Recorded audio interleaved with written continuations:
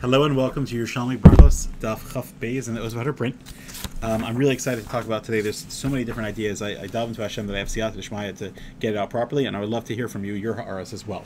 I'm going to talk about Michal bas Shaul, or a different name, and the Ishto Shel Yonah, the wife of Yonah. So the Gemara at the bottom of Chaf Aleph was talking about these two women. So one of them was Michal bas Shaul, but the Gemara doesn't call her that. It calls her Michal bas Kushi.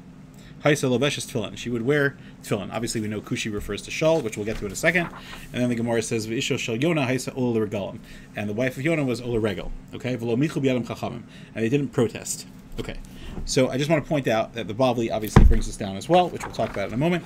And I also want to say that the Gemara says explicitly that perhaps there was protest against both of them. So meaning nobody should gather any halacha l'maisa out of this, but obviously both of these people had objections to, and I'll leave that for the Magid Yashir to explain a little bit more, etc., etc., etc.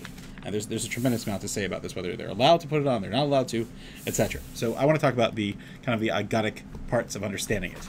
Okay, so let's talk about a couple of things. Let's talk about the wife of Yonah first, because that one's easiest. So, and again, like I said, there's a parallel Gemara in Eruvin, Daf Sadi Vavam Aleph. Okay, so the Gemara says that that Yonah's wife would go up to be Ola Regel, obviously l'chora with him. So L'gesh Laden, what does this mean? So is it before he went into the fish or after? And why specifically her out of all the women that, what was her draw? Obviously, it has to do with the story. So if you want to say it was afterwards, it's pretty easy to understand because obviously she was nispal by what happened to her husband, so she felt a closer connection to Hashem, or maybe there was a psychological part. Again, I don't want you to accuse me of psychoanalyzing. There's a beautiful Zohar. The Zohar says, Al tigu b'mshichai v'miyai al tareu, which simply means don't. Hashem is saying, keep your, don't hurt my anointed ones and my prophets. Al tareu, don't do bad to them. But the Zohar says, regarding my neviim, al tareu, don't be their friend. Don't think you're on the same level as them. So, Chas v'shalom, we're not trying to we're trying to bring ourselves up to understand. I'm not trying to bring anybody down to my level. But I just want to say a couple of Aras. Okay. So, and the Ben Yonah brings us down a few times. Like that's a very important yesod. All right, so perhaps there was some element that she had lost her husband, and so there was a certain connection. But I want to say another thing. It says that the Beis HaShoeva, the Yerushalmi actually says, and Tosas brings us down in Sukkah, that's where Yonah got inspired to become a Navi, because you need Simcha, you need Simcha in order to be connected.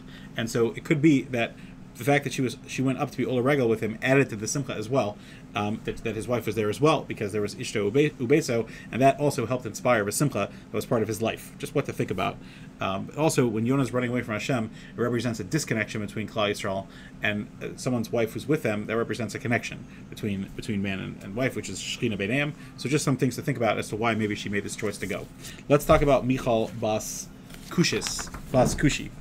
So the pasuk in Tehillim, Parak Zion, David Melech calls Shaul ben Kush, the Ben Yamini, which is the one from Shev Binyamin. They were called Binyaminites. So, and the Gemara explains in Eruvin, the way Rashi explains it, at least, and also based on the Gemara in Moed Katan, the Bavli, on Yud Zayin, where is it? Tes Zayin and Beis.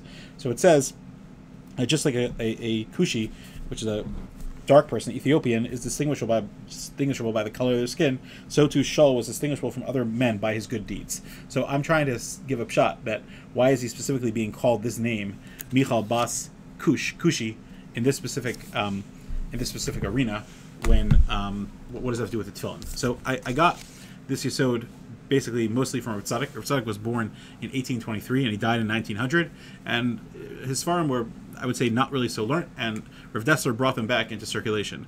And he was a Hasidic Rebbe who had started off as Misnaged, and he learned under Rav Leibel Eger, who was also a Hasidic Rebbe after moving away from his Nagdus of his father, Shlomo Eger, and his grandfather, Rekiv Eger. And I've said many stories about him in the past, and they're interesting. But for now, let's just stay focused over here.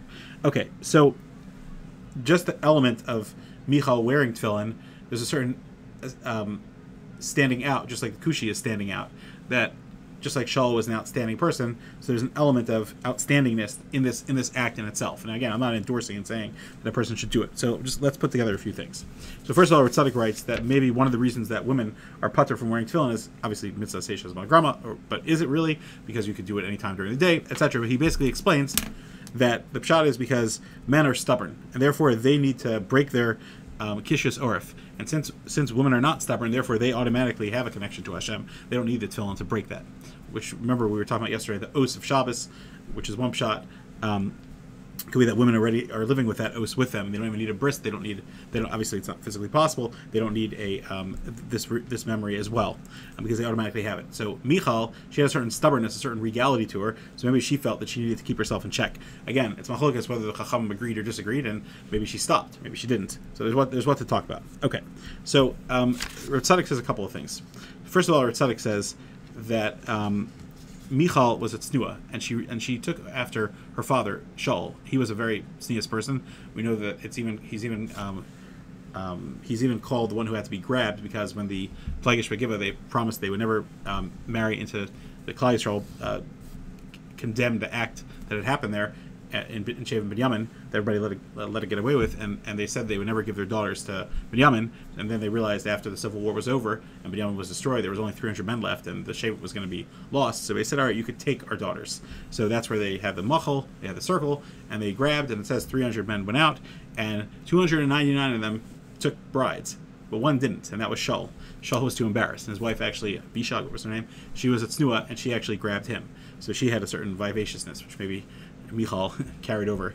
If that was daughter, I'm not sure. Somebody has to look that up in Tanakh. But anyway, the point is that Shaul was very shy and tznius, which is why he was zocha to melucha b'shvil tznius, the Gemara says. So Memela, when Michal saw that David was dancing mecharchar b'chol kocho, she criticized him for it.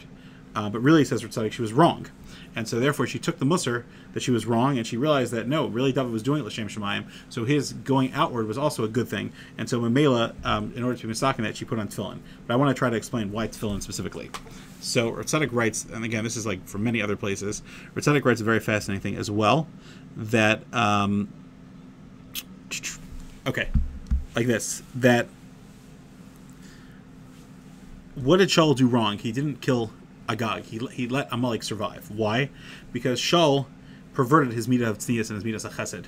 He saw the good in everybody, and Shaul, which is a big mila, but he used it in the wrong place here, because Shaul saw that, oh look, the Bnei Banav Shalhaman are going to learn Torah in Bnei Brak, so Memela, I should leave them alive, and this extra Rahmanis, which kept them alive, is a shorish of Amalek in Klal Yisrael, says Ritzadik. And he says the whole tikkun came later when Mordechai and Esther finally got rid of him and took it out.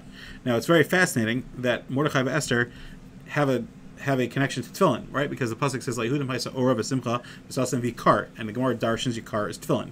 I just want to say that yikar, yud kuf resh, means splendor, beauty, has the same letters of keri, which Keri obviously means Mikra Laila, but it's also Asher Karcha Baderech, which is Amalek. So the Tuma is the opposite of the Yakar, and you find a lot of words are like this. Yad is hand, and Dai is enough.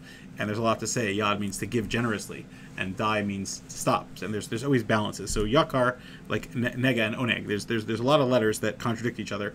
There's a lot to say. I've collected about, 20 or 30 of them, and I have a friend who's collected a lot more. But there's a lot of words that are opposites like that. So Yakar and Keri are the beauty of man versus the destruction of man, and the kedusha is what happens, and so and Ritzadik says that really Shaul's melucha, which was Shaul, was borrowed, so that was really a introduction to Mashiach coming. So just like there's Mashiach ben Yosef, which is Yosef ben Binyamin, and so afterwards comes Mashiach ben David, and that's kind of what Michal was. She was the bridge between Mashiach ben Yosef, which was her father, who lost the Melucha, and then Michal came afterwards. And Agav, he also says, very interesting, that since Shaul was wrong in not killing Agag, basically, so therefore, what specifically killed Shaul? A Ger Amaleki is who killed him. I know it's Machalkis and Midrashim and Chazals, Mechilta, whether a Ger could convert an Amalek. There's some Shitas that say that they can.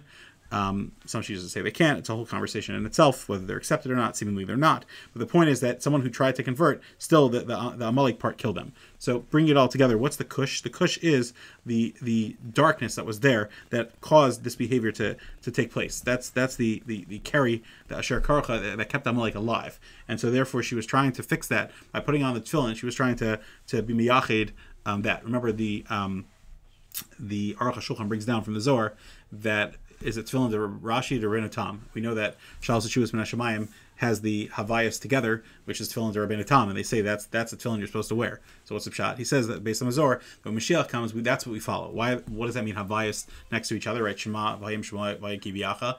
And the parshas in the Shema. So what is the two Vahayas? It's where Vahaya Hashem L'melech. Hashem, there's a shlemus of Hashem that there's a Haya, whatever Hashem says, Misha Amar Vahaya Ha'olam, whatever Hashem says happens. And that is not Niskala in this world with the Kisei not being Shalim, which has to do with Amalek. So there's a lot of Ramuzim here that all need to be tied together. And Be'ezer Hashem, I look forward to hearing your ha'aras on it, but I hope that shed a little bit more light on this very, very fascinating topic. Thank you so much for joining.